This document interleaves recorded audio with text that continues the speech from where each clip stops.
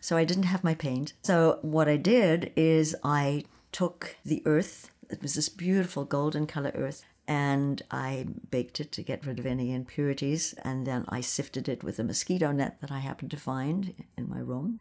So I had the soil, beautiful color, and that became my paint. Hello and welcome to AI Arts In, the podcast produced by Creative Pinellas. I'm your host, Barbara St. Clair, and I am here with Rosemarie Prinz, who is a mixed media artist, also a multimedia artist. Rosemarie, welcome. Thank you, Barbara. How are you today? I'm very well. I just came from teaching my wonderful students at the Marian Arts Center, and I'm doing very well. What were you teaching them? Painting. I teach painting at the Marian Arts Center. Well, that's excellent. And I want to start out today reading something that I read about you this morning. Prinz's mixed media work probed the notion of trauma and healing, destruction and rebirth. She slashes or burns her canvases, then repairs the wounds with wire stitches that branch off like waterways or coalesce surprisingly into crosses. She colors the canvases beneath the suture-like stitches with bruised images of healing flesh, the blackened effect of a burn, the signals of pain that precede recovery, metaphors she naturally associates with life. Prinz's work voicelessly discloses a self-portrait. What do you think about that? That was written quite a long time ago. I had a show in Richmond, Virginia, and she was writing about a series that I did called Bound Crosses and Boundary Crossings. And it was all about, in a very, very abstract, non-representational way, it was all about my experience growing up white in South Africa. And I had left South Africa in 1972, which is a long time ago. But sometime during the late 80s and early 90s, I started to really explore what it means to be a white South Africa. And these works that did express a lot of pain and angst. They were dark, like the Dark Continent. And there were a lot of sutures and wounds that were being healed with stitching, wire stitching, because I had dressmakers in my family. So I, too, was pretty capable with needle and thread. And so all of these things came together in these big canvases that I was working on at that time. Now, for my current body of work, I'm less violent and aggressive with the canvas, so I don't burn it or slice it or anything like that. Not for this series anyway, but I still love to throw paint at the canvas. I love to just be very spontaneous with the paint and experience the medium and see what happens. But no slashing and burning. Well, I always like slashing and burning in art. I think it gets the thought process moving. But what was very interesting to me about the comments was the notion of healing and a sense of transcendence. When I saw your work for the first time, I hadn't read anything about it. I just sort of actually was looking. You are an award recipient, a grantee for Creative Pinellas, and I was looking for pictures to, in a presentation, some of the work that we had supported, and I came across one of your, I think, more new paintings, and I felt that it was about healing and overcoming and transcendence without having read anything about it. And It does strike me that that is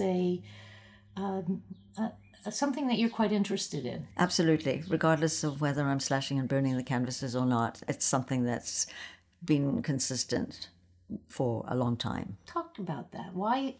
I know it's hard for an artist to say why something is important, but why is that important? Well, isn't that the essence of the human condition? That we're on this planet and we have to struggle with all sorts of hurdles that we have to overcome. And it's in that process that we move towards an enlightened state, ideally. Of course, many people, that doesn't happen for many people. Many people become embittered and angry and lose hope and all the other things that can happen. But it is the human condition to suffer, and we hope that at some point we can resolve those sad, bad moments in our life and find some healing. And different people do it in different ways. I do it through meditation and, of course, painting. So when you do your painting, and the process of painting for you is a healing process? Yes, I would say so. That's why I love to paint, because there's not always a whole lot of reason for painting. It's not something that's really supported in this world. It's much more accepted to go out and earn a whole lot of money than it is to be in your studio alone painting. But it's just such a rewarding activity, and the time passes. It just disappears. And do you see the paintings as healing for the people who look at them as well? I have experienced that. People have told me. I have stood in front of my work with different people at different times, and tears have streamed down their faces, and people have said that it brought up stuff that had been buried, and it felt to be such a healing experience to see it visualized in front of them. This was one of these people was a Vietnam War veteran, and the other was a woman who had lost her child to suicide. And there have been other people who've spoken like that about my work, but those two are very vivid in my memory. Can you describe for the people who are listening, describe the painting that you were standing in front of when people had that experience? Well, the woman whose son had committed suicide, we were in San Francisco at the time, and we were looking at a very large, dark painting. It was almost entirely black, with the rivers that you described being sliced into the canvas. They were sliced and then stitched up, and a heavily impastoed surface on the painting. And that was a painting that moved her to tears. That one.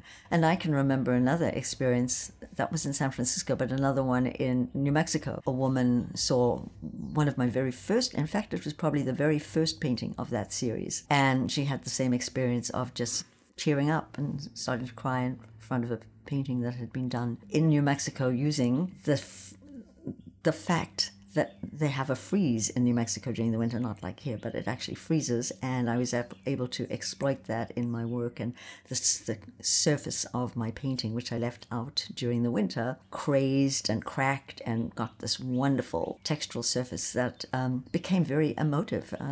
I mean, it definitely was a charged surface, I think, and she related to that. Charged by nature, it sounds like. Charged by nature, yes. I like to collaborate with nature whenever I can. Mother Nature can be very difficult, but can also be a wonderful collaborator.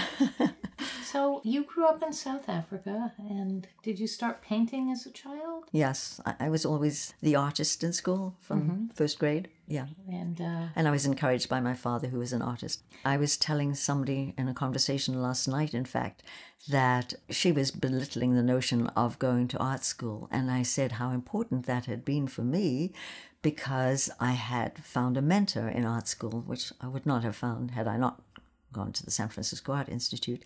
And his name was Sam Jakalian. He's no longer with us, but he was definitely instrumental in helping me find my voice as an artist. How would you describe your voice?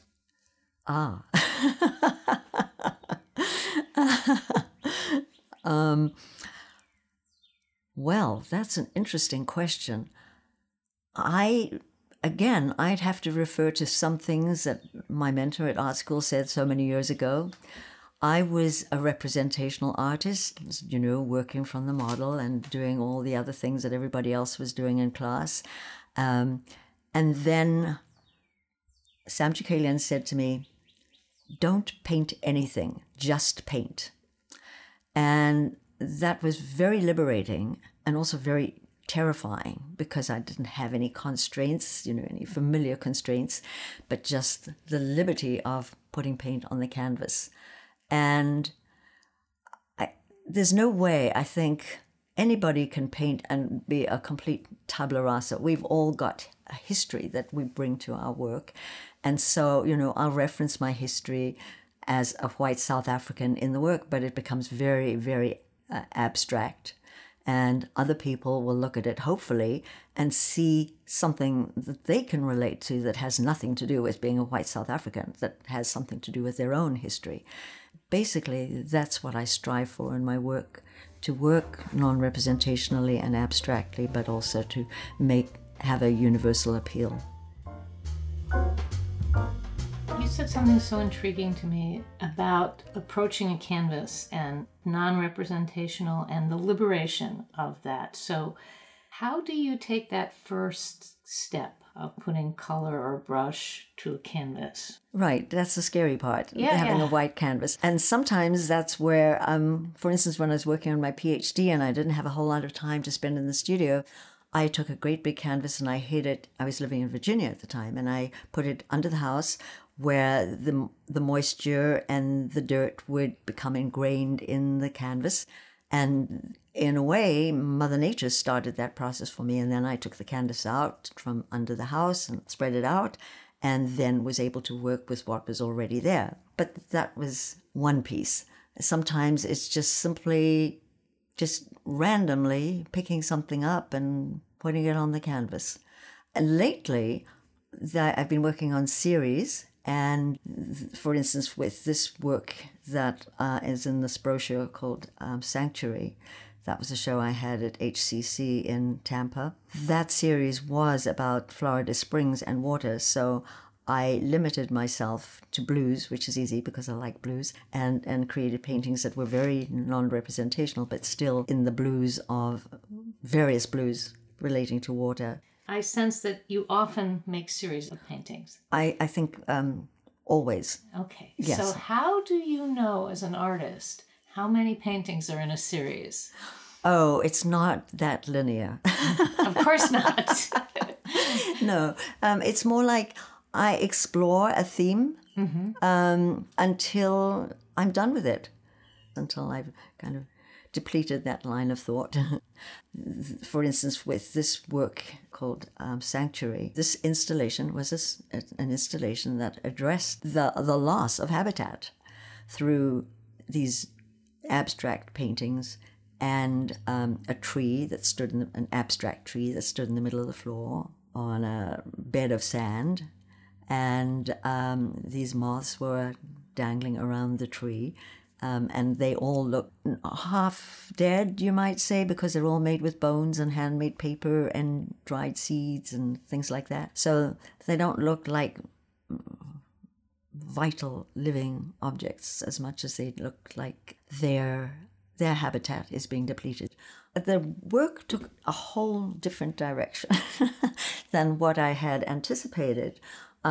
You know that I won that grant, for which I was enormously grateful, because it enabled me to do something I had wanted to do all my life, or all my adult life, and that is to go to India.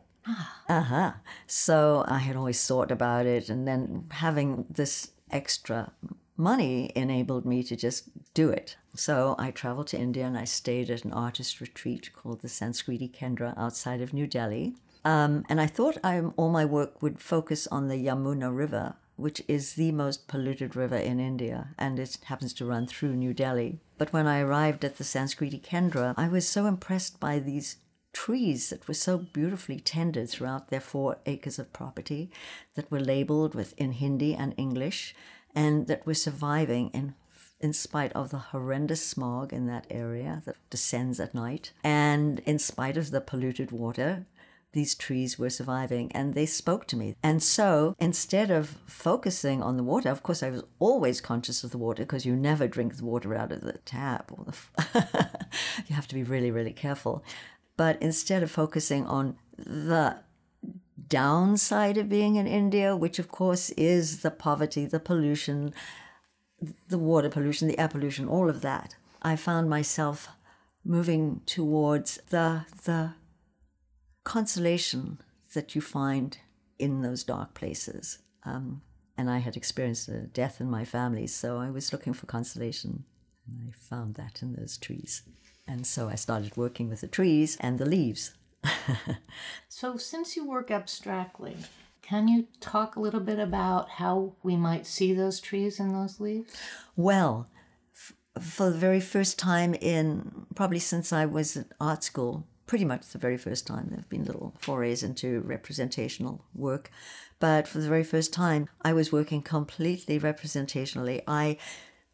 My paints were confiscated on the way over to India. My 23 tubes of oil paints were confiscated by the airlines. So I didn't have my paint. Wow. So what I did is I took the earth it was this beautiful golden color earth. And I baked it to get rid of any impurities in the microwave. And then I sifted it with a mosquito net that I happened to find in my room. And so I had the soil, beautiful color, that was going to be my pigment, and to the art supply store to buy medium to mix with the pigment, and that became my paint. And then I found a source for beautiful Indian handmade paper, and so the ground was the soil, and then I took the leaves and I placed them on the soil, and I traced very meticulously around those leaves, different trees, and painted them black on these golden surfaces. There's a narrative element, but it's also more reflective, just they reflect what I feel in those places, both the sadness of seeing the pollution and the depletion, but also my love and joy of simply being in nature.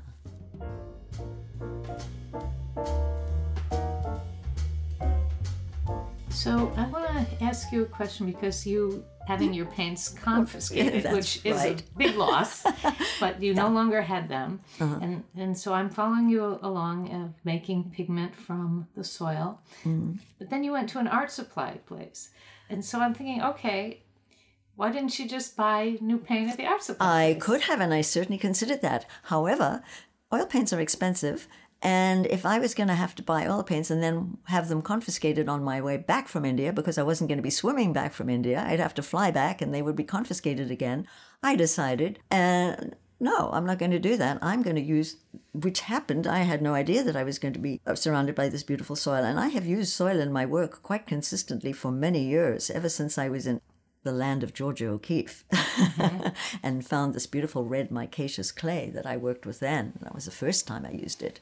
And so I've been using it off and on in different places ever since. And here was the soil. It was this beautiful golden color. So, hey, forget about the oils. I'll use this instead. Mm-hmm. Isn't that what artists are supposed to do? Be creative on the spot? Well, I was thinking that, but also, you had talked about nature a few times in our conversation so far. And also you were talking about healing and sanctuary, and also having had a death in your own family and a personal experience, and needing healing, mm-hmm. a sense from that. And it struck me as you were talking, and especially when you talked about when you put the painting under your house when you were going for your PhD and mm-hmm. got it started that way, that of course reaching into the soil and touching it and using it and drawing it out and using it to create something that was, well, certainly transformative. Transformative, thank you so much. Is the word, yeah. Yes,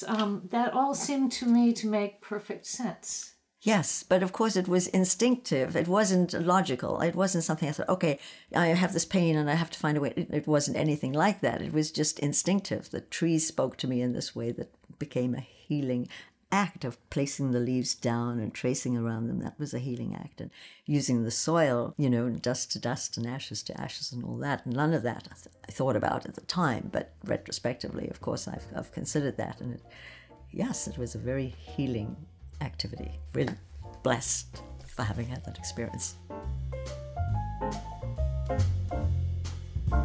I actually recently came back from Mexico. I was an artist retreat in Mexico, and I took this work to Mexico with me, this series, and I worked there to finish it and started a new series with watercolors this time, not oil paints. So I know from your biography that you have shown often in many places and some very, very significant places. But I would presume that introducing a new works to the public is always a little bit scary. It certainly is, yeah. Particularly this body of work, because, okay, the pieces I just described are golden soil with black silhouettes of leaves. That's not very colorful. That's consistent with what I've done pretty much throughout my life. But more recently, for this series of the works for Sanctuary, I started incorporating color, blues, that I mentioned. And then, coming back from India, there's all this color. I mean, wow, there's just so many brilliant colors. And that obviously influenced me, because I came back from India and started painting with a lot of color. And yeah, that's pretty scary because I'm thinking, oh, people are going to say she's sold out, she's getting decorative, whatever. But I'm just moved to use this color right now. And so I'm exploring it and having fun doing it, I have to say. And suddenly here I am, essentially an old woman doing something completely new and different. And so, yes, I have to sort of stand back and question that. And I know others will too. We grow as human beings. Hopefully we grow until the day we die. And that needs to be expressed in our creative process, in our work. So I'm falling in love with color right now. So do you feel as an artist living here that it's a supportive and nurturing community? No, we still don't have art patrons. And any artist you speak to pretty much will say the same thing, that the patrons aren't here to support the arts. The organizations are blooming everywhere, and grants are coming back, which is wonderful. So these things are happening, but still there's a dearth of patrons to support the arts.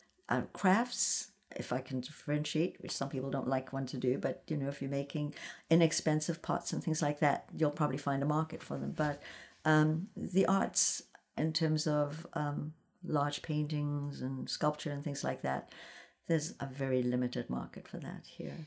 Well, I read something that said most artists do not sell in the communities they live in. They sell other places. Unless you live in New York or Los Angeles. Sure. Yeah. But that's true. So you choose a place and then you have to work to sell the work elsewhere. So where is your art?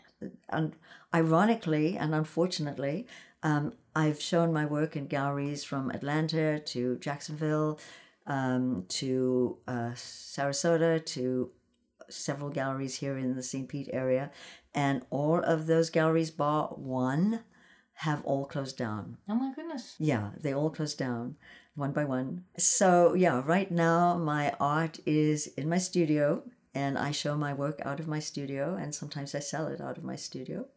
And I have shows like the one at HCC and Studio at 620, and I had a solo show at the Moraine Arts Center. Previous year, Catherine Pill had awarded me Best of Show at the Moraine, and so part of the prize was to have a solo show. And so I worked on a collaborative installation called Homeland Lost and Found, which was inspired by a poem by an Iraqi poet named Salah al-Hamdani, Baghdad Mon Amour. So I got together with a composer and a videographer and a calligrapher. And of course, this poem was the inspiration for this. And we did this installation at the Moraine. The music was beautiful and the calligraphy is beautiful. And everybody just worked together to create a great installation. But I don't have a gallery that represents me like I did when I had those galleries that closed down. Mm-hmm. I want to pick up a thread that you mentioned some time ago in this conversation, and I'm guessing that it ties to your interest in going to India, but you said that you meditate. Right.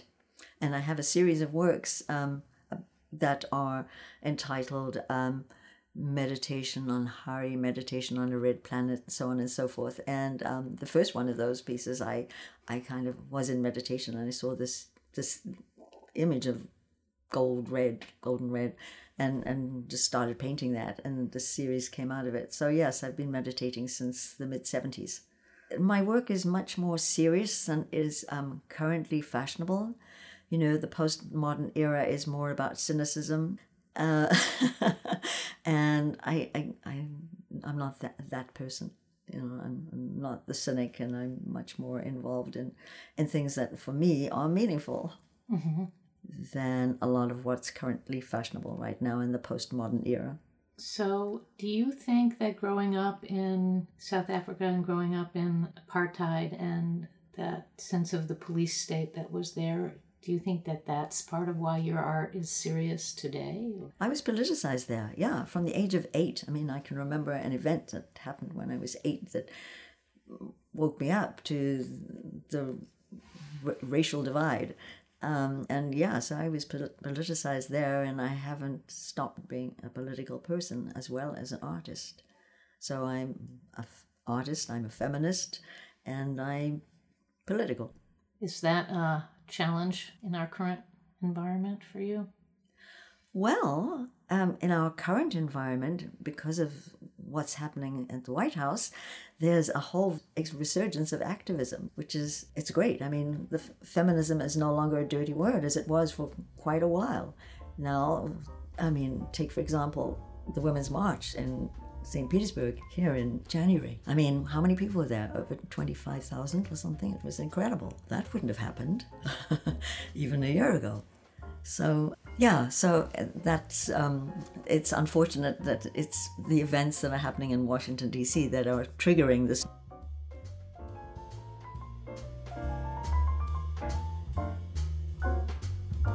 Something I've noticed in our conversation is that you take things that are challenging, to say the least, and you find a way to turn that to your favor somehow, turn it into a benefit. Yeah, well, isn't that what artists are supposed to do? They're supposed to make lemonade out of lemons. You know, one of my favorite expressions when I'm teaching is there are, and I'm quoting my mentor at the San Francisco Art Institute when I say this, there are no mistakes in art. And then I add, only opportunities. So, you know, oh my goodness, I've made a terrible mistake. I have to tear this up, rip it up, throw it away. No, work with it, you know, see where that takes you. Find its logical conclusion. It's just a new problem to address and deal with. So, yeah, that's what I teach my students. And so therefore, I obviously have to follow that same mantra, rule, whatever you want to call it. However, some people just won't hear that. You know, they have such a rigid notion of what they need to achieve and how it has to achieve that they won't hear that they can move through that and on. What happens when someone does hear that? I had that experience recently. A woman brought her mother to class, and the mother is a painter. She has a degree in painting, but she's in a wheelchair now, and she has very, very limited mobility. But she's always painted very, very representationally, you know, from a photograph, tried to make her painting look exactly like a photograph. And a couple of weeks ago, we worked from a model, and she did these beautiful abstract drawings from the model. And I was just, I loved them, but she couldn't see what I could see because it didn't look like the model. But I persuaded her to take these drawings and superimpose them one on top of the other and one next to the other and just create an abstract composition. And she did that. And her daughter very proudly showed me a photograph of the completed canvas. And she said to me, my mother says, "Oh, I think I'm an abstractionist now." And the daughter is just thrilled because it's given her mother a whole new lease on life. Sure. And that's what she's going to keep doing, apparently. She's going to keep working in this vein, which is very successful. It looks lovely. You opened a door for her, or she opened a door for herself with your help. She found the door, yes. Yeah, she found. So that happens. And it happens more often than not. Otherwise, I still wouldn't have my students. And I have students who've been coming to me for over 15 years. Wow. every week they're there. So Rose Marie Prince, thank you so very much for taking time to talk with us. You're welcome. Thank you, Barbara. This is Barbara St. Clair, and you've been listening to Arts In, also known as AI, the Creative Pinellas podcast. Sponsored in part by the Pinellas County Board of County Commissioners, Visit St. Petersburg, Clearwater, and the State of Florida Department of Cultural Affairs. Arts In is produced by Matt and Sheila Cowley. You can find more conversations with visual, literary, and performing artists and in-depth arts journalism at creativepinellas.org. Thank you for listening.